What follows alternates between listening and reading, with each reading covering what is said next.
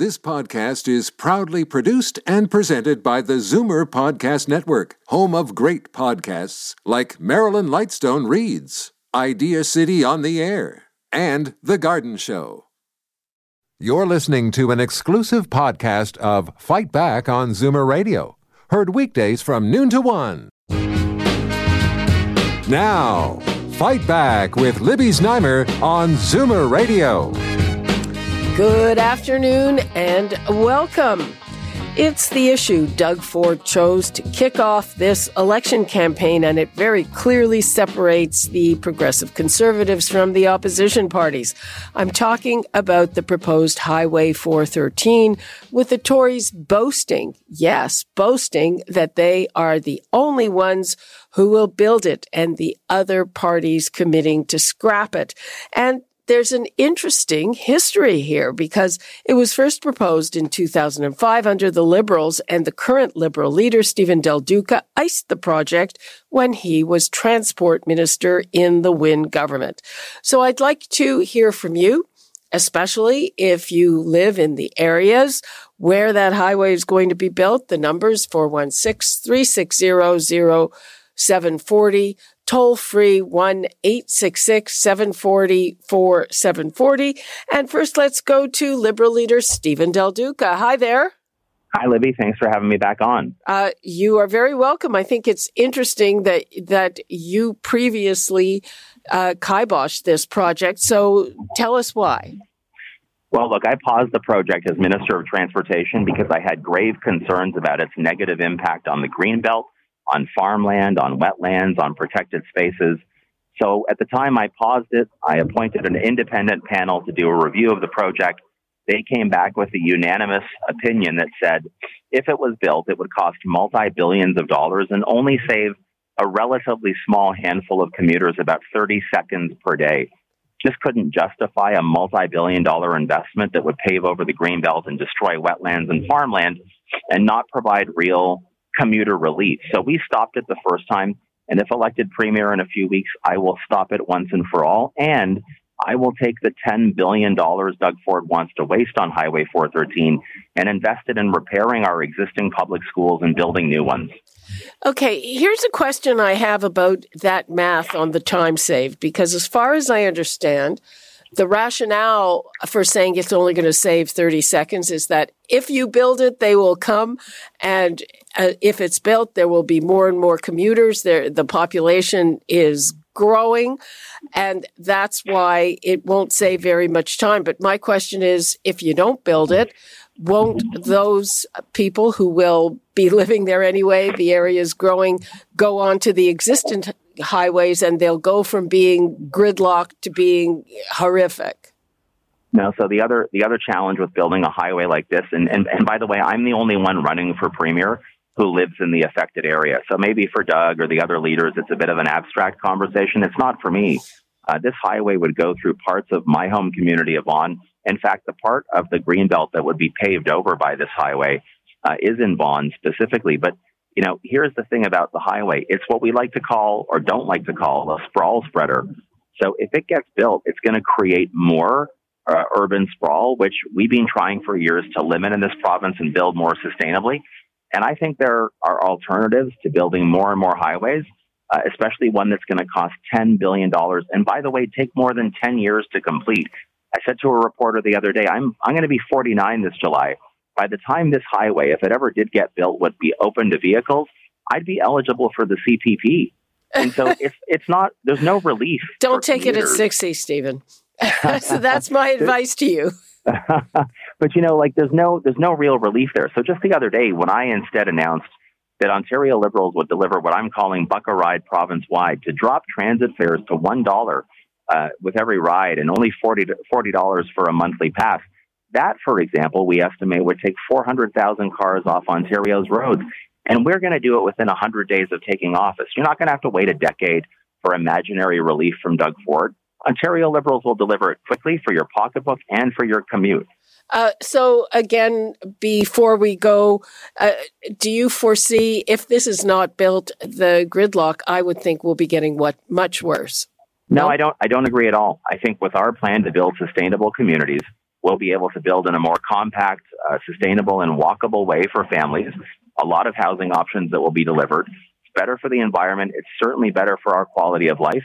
And by investing in public transit and then making that public transit so much more affordable, if you live in Vaughan or Brampton or Caledon or the spaces of the communities we're talking about here, you'll be able to get relief quickly delivered by Ontario Liberals. And let me just point out, Libby, almost every municipal council that a decade ago supported this highway have now reversed themselves, and they're now opposed to the highway because they realize it's destructive and reckless, and it shows that Doug Ford has the wrong priorities. Perfect segue to our next guests. When we say goodbye to you, we will be talking to some of the local councillors. My very final, very quick question before we go. Is it your sense from talking to people during the campaign that this is actually a ballot issue for people in the area? I really believe it is, because I think people realize it speaks to priorities and values. I'm talking about building up public education. Doug Ford's talking about paving over the Greenbelt. There's a very, very stark choice here, and I think people want to see public education that's second to none, and they know they can count on me and the Ontario Liberal Party to deliver it for them. Okay, thanks very much, thanks, Libby. Steven Del Duca. Okay, well, so the ridings that the highway would cut through are all PC blue, though there are prominent conservatives like David Crombie who oppose it. And it's a mixed bag among the local councils. In Brampton, the mayor and 4 councillors carried the day opposing it, but Councillor Doug Whillans is in favor, and he's trying to get the issue reopened. And in Vaughan, the mayor came out in favor, though a majority of the council opposed it. And Vaughan City Councillor Alan Shefman from Ward 5 in Thornhill is in that position. And of course, it is a major plank for Mike Schreiner, leader of the Green Party of Ontario. Hello to all of you. Hello, Libby. It's a pleasure to be back on. Hi, everyone else. I'd like to start locally. So, Doug Whillans, what are you finding from your constituents in a very bread and butter kind of way in terms of the highway? Well, I think the new residents in the area, the Northwest, which is our last real frontier, the Heritage Heights area, we have a lot of the landowners, a lot of stakeholder groups that live in that area that really came together to look at the boulevard that we wanted to do in our Heritage Heights secondary plan. We're a mixed use. Obviously, we hear some people saying, we've got to get another highway, but I think generally a lot of people would rather see, an urban boulevard to our community. And now a lot of them are coming out saying, they're opposing it because it is tearing up a lot of the green belt, and it's actually putting more people on the roads. Where in Brampton, we're trying to do the opposite. We're electrifying our bus fleets, and it was Stellantis just announcing the new electric vehicles, and that we're really moving towards electrification of our own fleet. So it's kind of goes against everything we want to do here in Brampton. So I think a lot of the constituents now have some concerns about the highway. Huh. Interesting.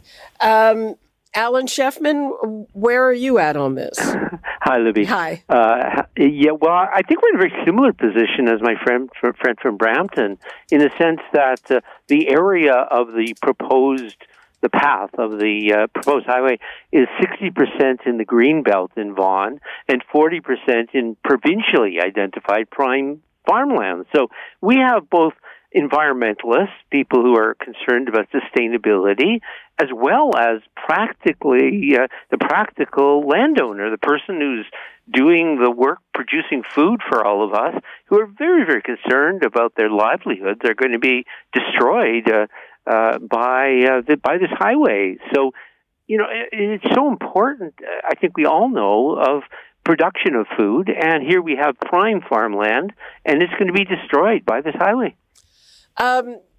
So what about the arguments, Mike Schreiner, that, otherwise there is gridlock and this is where people are moving and they need to be able to get around when there's not adequate public transit?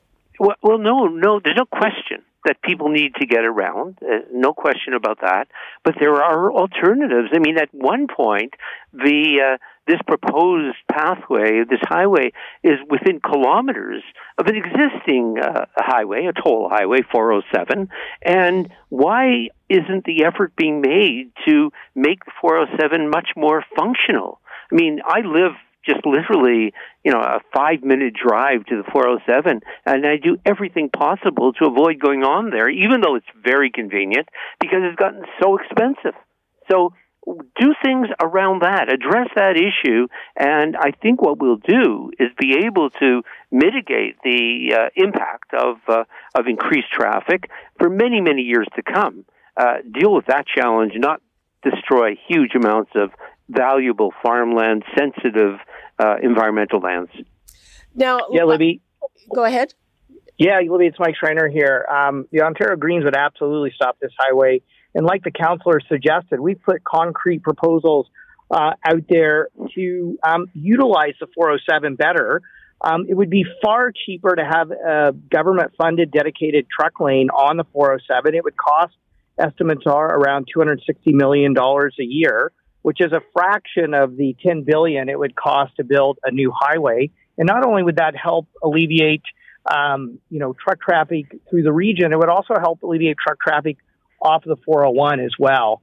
We've also put on the table, let's build transit out to Bolton, which is a major hub in that area, looking for transit release. And one of the fastest ways we can increase transit ridership is to have dedicated bus lanes to be moving people with electrified buses at a low cost, low impact to the environment, reducing climate pollution, saving taxpayers a ton of money, and not forcing people into expensive, long, soul-crushing commutes, which nobody wants. People want to live in communities where they can live, work, play, and shop locally, not have to commute hours, which is what Doug Ford is proposing. Well, actually, it's interesting, but if you look at his ads and everything, he says that what he will do will take time off the commute. But, Mike, let me ask you a purely political calculus question. So the ridings that this would go through are now all Tory. Do you think that any of them are in play? Because that's my understanding for part of the raison d'etre for the whole thing. I'll just go over which ones they are, if I can find where I wrote it down. Yes, so it's Milton, Dufferin, Caledon, King, Vaughan, Mississauga, Streetsville are part of it, and Wellington, Halton Hills. So in your opinion, are those in play? Like, do they need this in terms of voting Tories again? So, Libby, what I found in visiting those ridings, and I was just in Dufferin, Caledon last night for a rally, is there is significant local opposition. I was the first MPP at Queen's Park to come out against Highway 413. And at that time, a number of the local councils were in supportive of the highway. Many of them have now come out against it. I've been leading the charge in mobilizing a whole citizens movement. If you drive through that area now, you see Stop 413 signs all over the place. And when I was in Dufferin, Caledon yesterday, people were drawing the direct connection between their opposition to new gravel mining, which that riding in particular has hit hard, and their opposition to the highway, because part of what's driving threats to our water and farmland from expanded gravel mines is the aggregate needed to build this highway that people don't want. And so I think people were telling me that they would much rather see other alternatives like affordable, reliable public transit and better utilization of the 407. It's interesting you mentioned local councillors changing their minds. So if anybody drew a little from what I've been saying, and we asked Councillor Whillans, who is with us, because I thought he was in favor of the project. That was in the research I did. So Councillor Whillans, did you change your mind, and why? I don't know where you got the information. I've never really been a fan of the 413. I've always pushed for a boulevard. Now, the original motion we did put forward, the city unanimously did support a boulevard, an urban boulevard through the Heritage Heights, and we didn't do a strong opposition to the 413. My way of thinking, if we in Brampton, maybe we were thinking a little selfish and not the other communities, but with the Heritage Heights community, it's all about what Mike Schreiner was just speaking to. It's about people living, working, and playing. So it would eliminate people needing for those commutes, because you can build around the urban boulevard. It's very tough and challenging to build around a highway. such like the 407 or the 413. There's a lot of challenges. So maybe that's where you're getting it from. But I've always been supportive of an urban boulevard coming through our area. But generally, there have been some councillors change their minds. Some of them are staying put with the 413. I'd prefer to see it squashed. Our second motion, actually, the one that I didn't get to put on the table because it was a reconsideration of motion, because we had mentioned the 413 in it. We did speak of opposing it, and that we had probably 12 to 15 delegates to come, and my only want was that council would at least allow those delegates, the David Suzuki Foundation, we had the climate change people, we had Defense Council, we had and a lot of groups come forward to speak, and local groups to speak against the 413, but they weren't given the opportunity because council wouldn't reopen the motion. So it was disappointing, absolutely disappointing, because I felt that the council let the residents down. That Okay. I thought it was a democracy. You're allowed to have your say. Okay, yeah, and my bad for not quite getting it right. Let's take some calls. Let's go to John in Aurelia. Hi, how are you today? Fine. How are you? Not too bad. I think we haven't really kept up with transit at all because years back, we had a lot more rail lines, okay? Now, Mr. Del Duca, I don't think he's all that smart when it comes to running railroad because it costs a lot more, and what you're going to do is you're going to subsidize it through taxpayers' dollars for those rail lines that are feeding into Toronto. Now, the problem is when I say we had more rail lines back years ago, there's one rail line that's in Patrick Brown's area. It goes up to Orangeville. They are tearing that out right now. So once that land is already has houses on it, you can't run a railroad down it. So now we got to put the buses out on the road that are already congested. Now, I would like to hear somebody's take on that. Why tear up existing rail lines? Why don't we use them? Okay, we'll see if anyone takes that up. Thank you. Well, I can speak to it a little bit. Is that Alan? It's Councillor Whillans. Sorry, it's Councillor. No, let's. We just heard from you, so let us move to Ron in Guelph. Hi, Ron. Thanks, Libby, for taking my call. And if Mike is still listening, we had a conversation on Monday night with the very same subject. Since everything came up, I've been against it. I've traveled the 407 on a number of occasions, and I don't know how the Conservatives can justify it. And I think if there's going to be any debates, either locally and all those ridings to go through it, I think those Conservative candidates and Doug Ford, they've got to figure out a way to justify it. And from what Mike and what everything that I've read, 30 seconds. The other side of this thing is Doug Ford won't cost it. They say $10 billion. Well, you and I both know that $10 billion today is $20 billion in a few more years, right? Well, we'll have to see, but that's what he says. He won't cost it because it's irresponsible to cost something so many years out. $10 billion is, I think their number, their ballpark is a little less than that, and $10 billion are independent people. But you're right. We have no idea, or we have a very little idea of how much this is going to cost. Thanks for your call. We have a call from another councillor in Vaughan. It's Marilyn Iafredi. Am I pronouncing that right? That's correct. Thank you. And I want to thank my colleague, Councillor Shefman, for speaking on this matter. But I do want to add to this, and it's really concerning because it's the amount of misinformation that's going out there on this highway to make this look palatable, to make this look like it's really great. And, choosing the worst possible route through the Greenbelt, which through the Freedom of Information request that I had made, clearly states that you're going to jeopardize the entire EA process. And that EA process is That's millions environmental of assessment.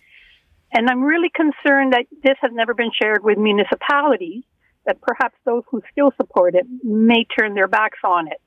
But there's one more element to this that no one speaks about. And again, it's information that's being suppressed or kept low-key.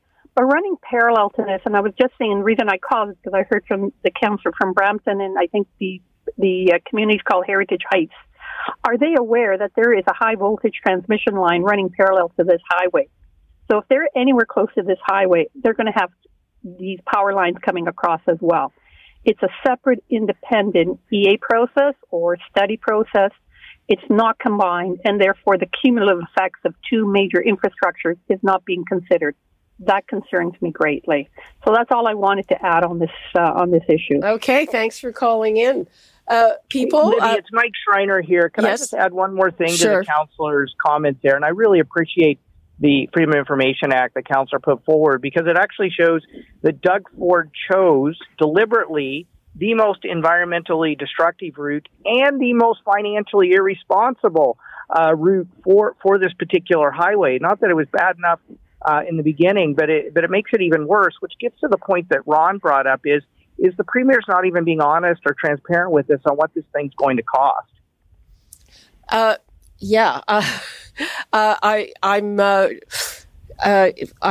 interested that everybody that we're talking to here is very opposed to the highway, and people out there, I'd also like to hear from the other side, if there is anybody out there who thinks this is a good thing or that it will lighten their commute. What the PCs are saying is that if you use this highway from end to end, and I have no idea how many people might end up doing that. If it goes forward, you would save 30 minutes each way. So the numbers to call, 360-0740, toll free 1-866-740-4740. The other thing I want to know is this a ballot issue for you? Are you going to cast your ballot, especially if you live in the area, based on whether you want that highway built or not?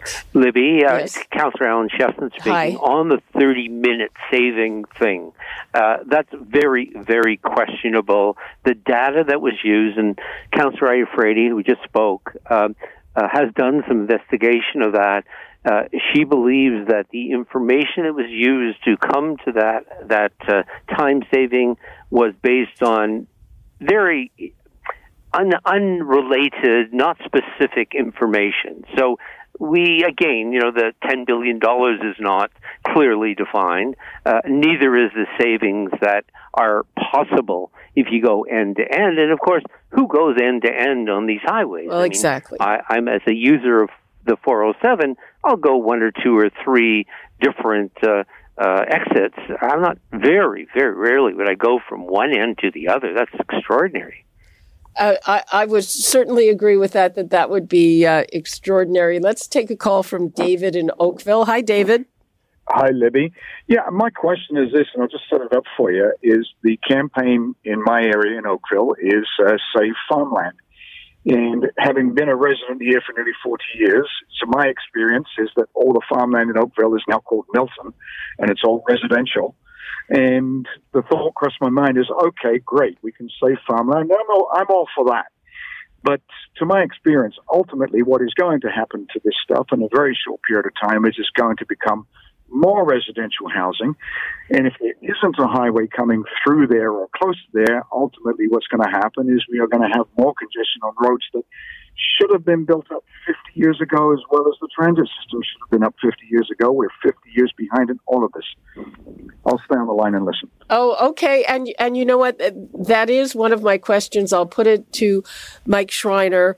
I know that those who say it'll only save a few seconds say, hey, if you build it, they will come.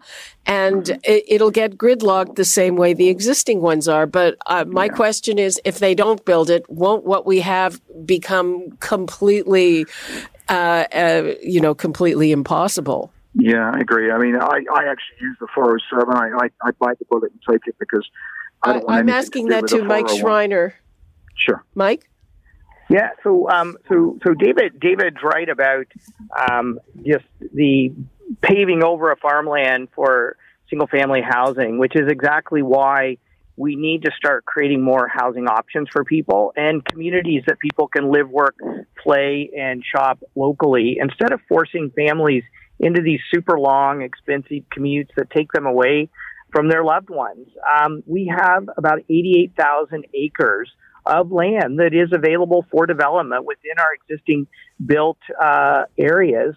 Why not build housing there using gentle density and missing middle housing, which we can then address the housing affordability crisis, which is a huge crisis that we're facing in this province, while at the same time protecting the farmland that is vital to feeding us, that contributes, $50 billion to Ontario's economy, and the wetlands that are so vital to cleaning our drinking water and protecting us from flooding. If we keep paving over this, it's going to subject us to more risk from climate-fueled weather events, and it's going to start hurting our ability to feed ourselves because we need that farmland.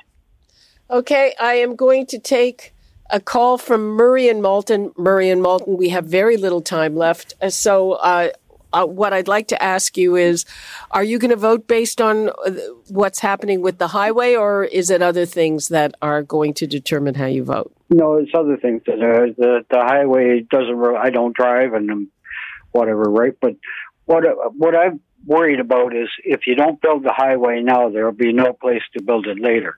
If we take the highway structure back to 1950 with the population we have now, people would be walking in the same amount of time that it takes to drive, right? And the other thing, the lady brought up that there's power lines, high-tension power lines along the route. Well, take a look at the 407. Most of it's alongside of high-tension power lines. Okay, Murray, thank you for that. Thank you. Bye.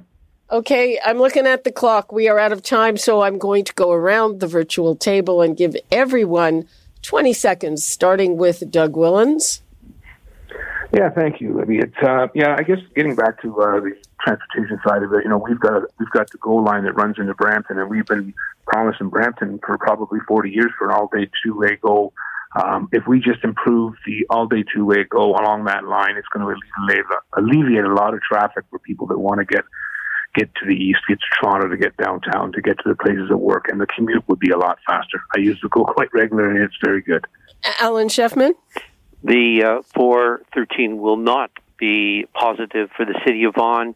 Our city council acted based on the overwhelming concerns by our residents. And last word to you, Green Party leader Mike Schreiner. Yeah, the Ontario Greens, I'm with what Councillor Whillans said. Let's improve all-day two-way GO. My riding of Guelph is on that same GO route, and we've had 50 years of history that shows us when we build more highways, it just leads to more traffic and gridlock. There are more affordable, fiscally responsible ways to meet our transportation needs. Okay.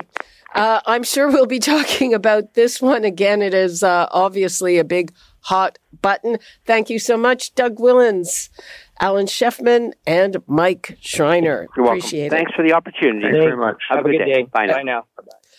We're going to take a break, and when we come back, we're going to be talking about another hot button issue at the municipal level, and I bet it bothers you or your neighbors one way or another, leaf blowers, when we come back. You're listening to an exclusive podcast of Fight Back on Zoomer Radio, heard weekdays from noon to 1. Fight Back with Libby Znaimer on Zoomer Radio. Welcome back. While we are on the subject of issues that people really care about because they have such an impact on the day-to-day, let's talk leaf blowers. I've got to say, it's huge in my neighborhood and probably in yours. And look outside. It is finally nice enough to sit out now or after work or first thing in the morning. And how annoying is it to be greeted by the loud and grating sound of gas-powered leaf blowers, not to mention the air pollution they cause. Now, a report on what to do about leaf blowers from city staff has been taking a very long time, and it is due next week. I think It is due next week, and after that, it will go to committee. So the numbers to call, 416-360-0740, toll free 1-866-740-4740. Are you bothered by leaf blowers? Those noisy gas ones? What do you think we should do about it? Should we ban them? Should we limit the hours where they're allowed to operate? I'm not sure if that ever works. So just tell me what you think about it. I can tell you that I can't even count the times when on a weekend, finally, like you've got a few minutes to breathe or to go sit outside, have dinner in the backyard, and then, so that's where I stand on it. But right now, let us talk to other people. We have got Toronto Councillor James Pasternak, and he is in Ward 6, York Centre. We've got Harold Smith with the Lytton Park Association of Residents, and Harold has been working against leaf blowers for years.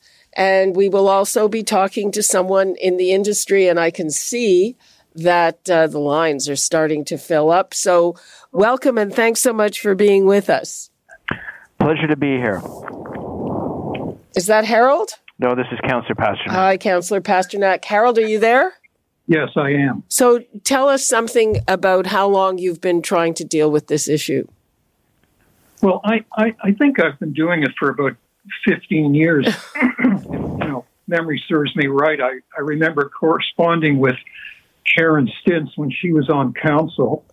And, she seemed receptive, but she said we'd have to wait until the city does it before we can ask other people to do it.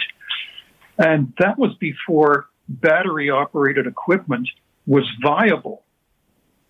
So I've been part of the Toronto Noise Coalition, a group of people that are advocating for a tough noise bylaw that protects people instead of protecting industries from regulation.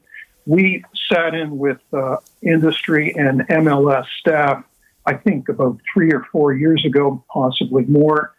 And as far as we're concerned, nothing meaningful. My neighborhood isn't quieter than it was before. In fact, I think it's even noisier. But that was addressing construction noise, mechanized gardening noise, etc. So here we are in 2022, and another report's coming out. So I don't know. I don't have high hopes about it. Councillor Pasternak, where is it at? I know that COVID was cited as the reason it's taking so long. And what will happen if and when we finally see this report next week? Well, I mean, we're all very anxious for this report. This has gone on too long, and I really wish people would stop hiding behind COVID, because this is the type of thing that could easily have been done during a pandemic. There's no supply chain issues with bringing a report back, with recommendations. So that being said, it's time to move on. The tabling of the report is imminent, and we're very anxious to see it. This is something that's not only a disruption in our local neighborhoods of people trying to enjoy, the quiet of their private property, but also it is a pollutant, and so either on the climate change side or on the environment side, or on sort of the neighborhood enjoyment side, either way you look at it. It's a problem, and we have to address it. And no one's saying they can't hire a lawn care service or such. And there are alternatives: battery operated, electrical. They're coming on the market with enormous sophistication. Yeah, it's interesting. We had our neighborhood cleanup a couple of weeks back, and one of the neighbors came up with a list of things that you could do and of equipment that's not going to be as disruptive. Councillor Pasternak, before we move to our other guests, what are you hearing from your constituents? Yeah, so I do get these emails of people who are frustrated by the noise, by the smell, and by the contamination of the air of this equipment, and so they're writing with concern. And what's the city doing about it? Well, it is hard for a municipal government to regulate an industry, but that's exactly what we would be doing. Not just the end user, the lawn care people, or sometimes they're owned by private homeowners, but also we'd be regulating a manufacturing sector, whether these are brought in, whether they're imported or whether they're manufactured domestically. So these are tricky issues that we have to address, but we're prepared to do it. Okay, speaking of the industry, I'd like to bring in Joe Salemi. He is the Deputy Executive Director of Landscape Ontario Horticulture Trades Association. Hi, Joe. Thanks for joining us. Hey, thanks for having me. So I'm assuming that you are opposed to banning. Not necessarily. I mean, nobody likes to be interrupted. Nobody likes to have the noise pollution, and we're certainly aware of the contaminants. And thankfully, manufacturers have been on board. The newer gas-powered equipment is much more fuel efficient, and exhaust is much less. Well, wait a minute, but the talk about the ban is for gas-powered. Sure. And so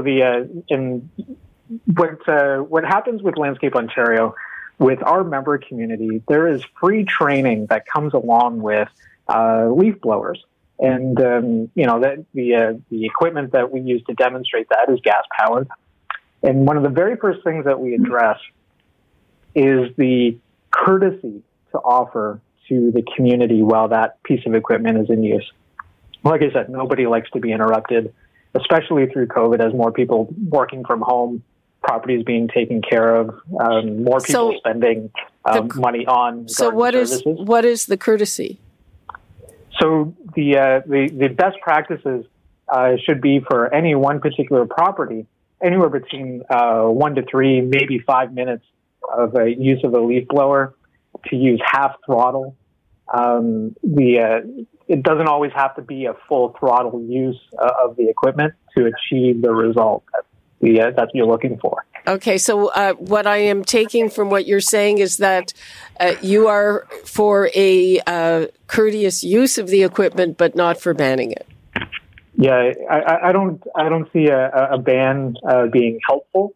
I think working together, industry, municipal council working together to find a solution that works for everybody. An outright ban of gas-powered blowers would offer significant costs, not just to industry, but to municipalities as well. Municipalities are one of the highest users of gas-powered leaf blowers.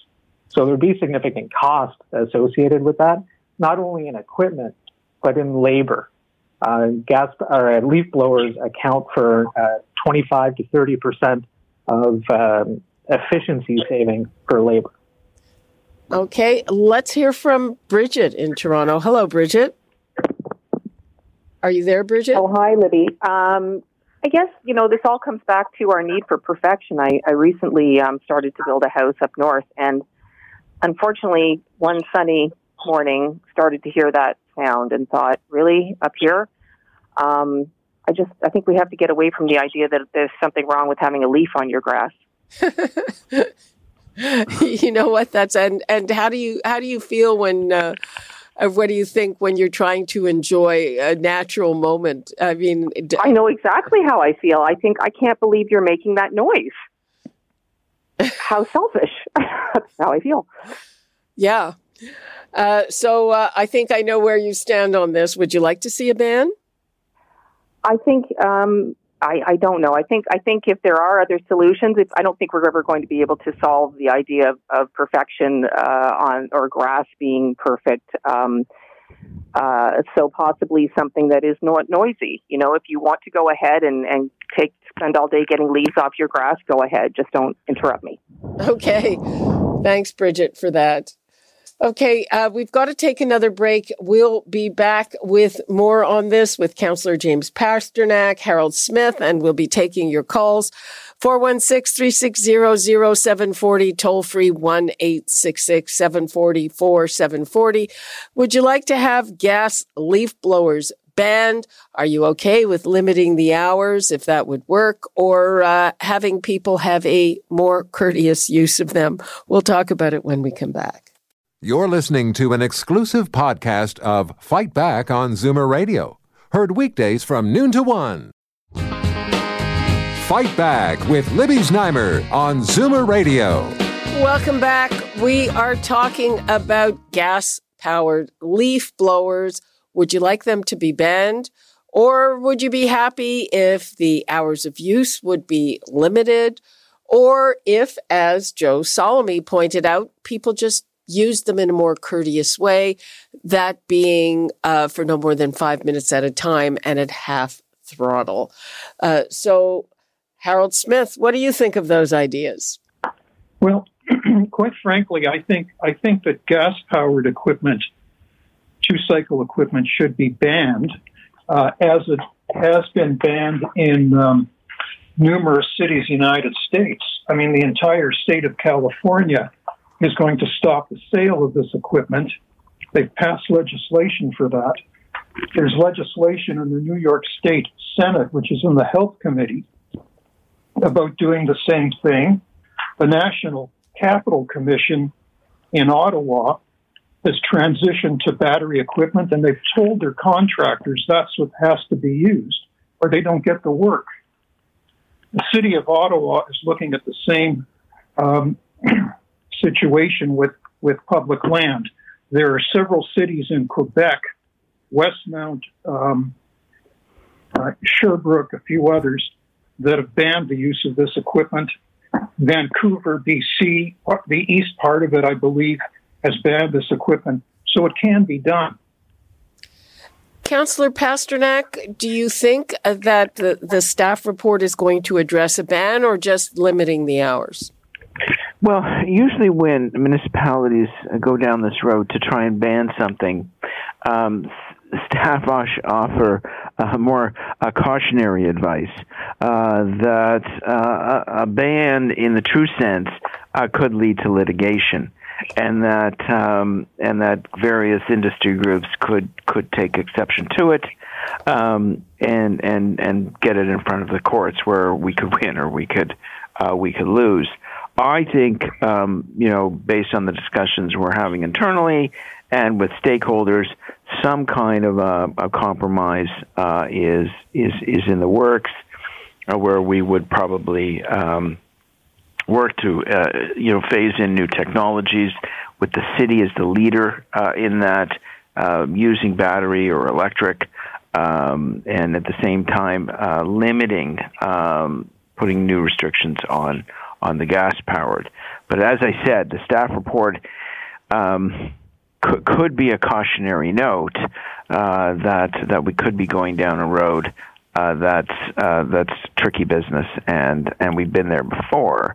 But let's see what comes back. It's long overdue. Yeah, I mean, Harold just cited other cities that they could get it done. And Councillor Pasternak, how much longer is this going to take? So the report is going to go does it go to the Economics Committee or the Infrastructure Committee? Infrastructure. It will come to Infrastructure and Environment. That's where it originates from. It could go to government licensing because it's sort of a regulatory issue. It could be bumped around a bit. It will eventually work its way up to council, and then all councillors will have to decide. And is there any chance that this happens in the summer while we still want to sit out? This summer, it's highly unlikely. There's a couple of reasons for that. First of all, a ban in the true sense would be a phase-in. You would not have it come in within 6 months. You would have to transition certain technologies out and new technologies in. You would have to give industry stakeholders the opportunity to transition their equipment out, and so this summer is highly unlikely. Besides, it's an election year. Our last council meeting is in July, and then of course it's an election period, so we won't be meeting again to discuss policy till December of 2022 or early January 2023. So there's a ways to go. I mean, the frustrating part of this is it's taken so long to get this report. But once it's kind of on the council floor, I think we can move it along quicker. Okay, let's take a couple of calls, even though it looks like this is going to take yet a lot of more time. Daryl in Toronto. Hi, Daryl. Hello there.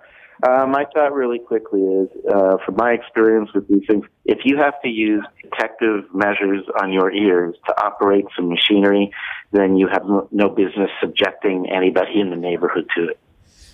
The noise. Good point. Thanks for that. Okay. Let's go to Ernst in Toronto. Hello, Ernst.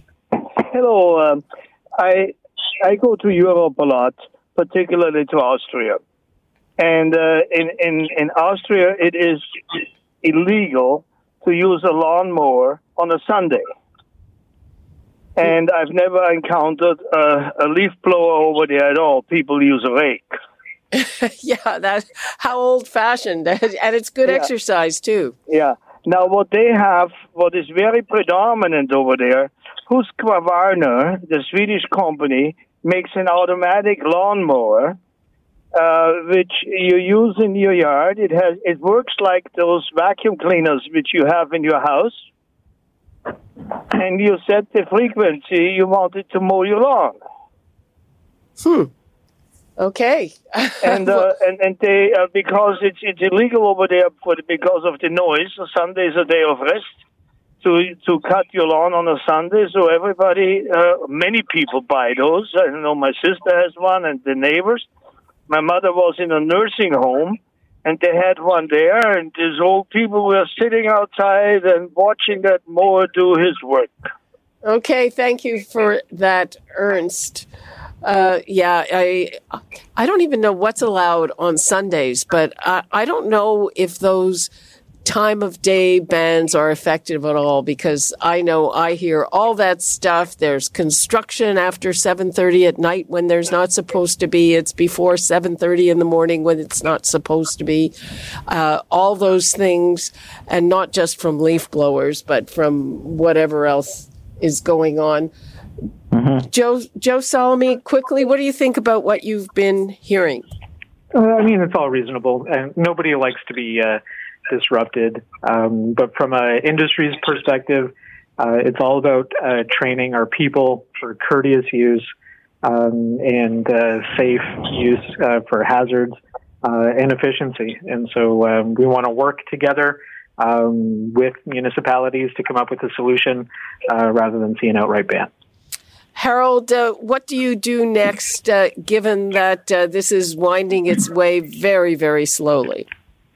Well, all I can do, and others who feel the same way about this, is just depute it at City Hall and keep writing letters. And that's all we can do. It's quite frustrating. I think we're just waiting for technology to be so pervasive it's not a problem.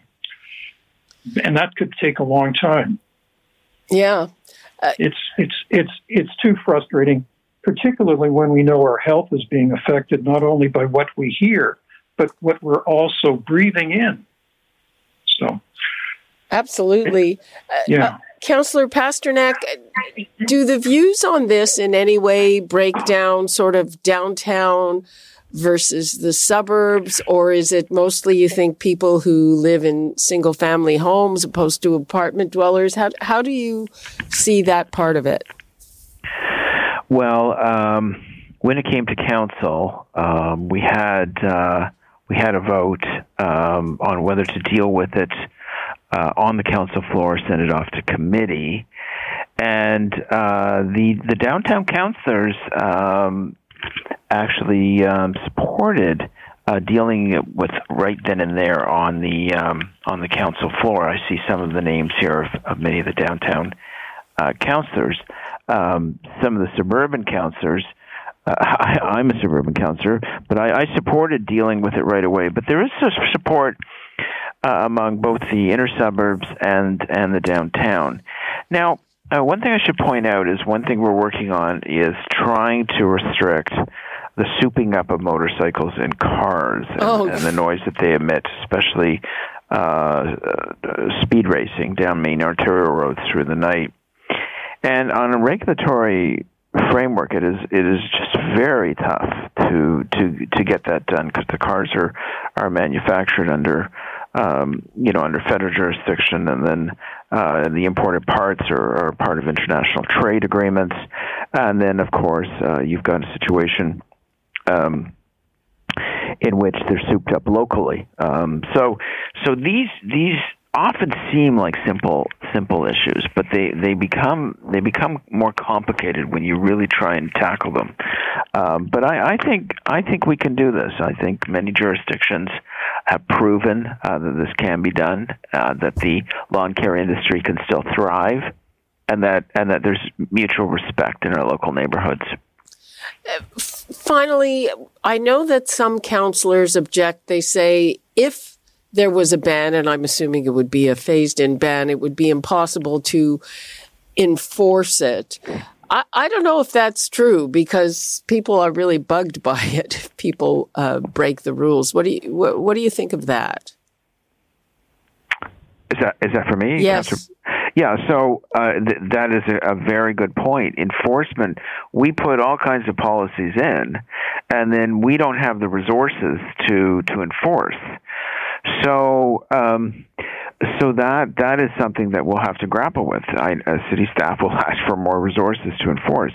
But, the leaf blowers are a moving target. Someone reporting it to 311 on a Sunday afternoon is not going to, go to a municipal licensing officer's desk until, Monday or Tuesday. So that's not going to work. I mean, where it's probably going to work is in market forces and making sure that the availability of these two strokes are no longer in the marketplace. That's the way we moved from. That's how we changed the light bulb industry.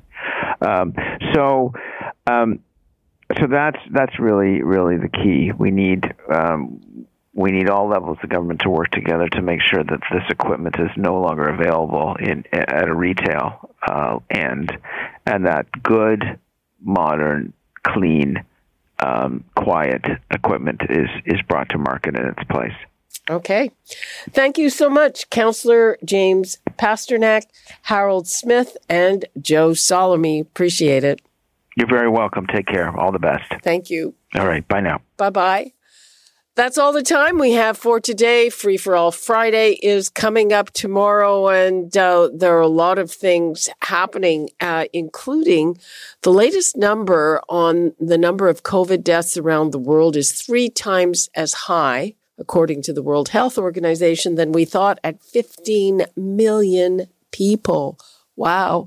Just as we think we're getting over this. So, we'll talk tomorrow. That's all the time we have for today. You're listening to an exclusive podcast of Fight Back on Zoomer Radio. Heard weekdays from noon to 1. This podcast is proudly produced and presented by the Zoomer Podcast Network, home of great podcasts like Marilyn Lightstone Reads, Idea City on the Air, and The Garden Show.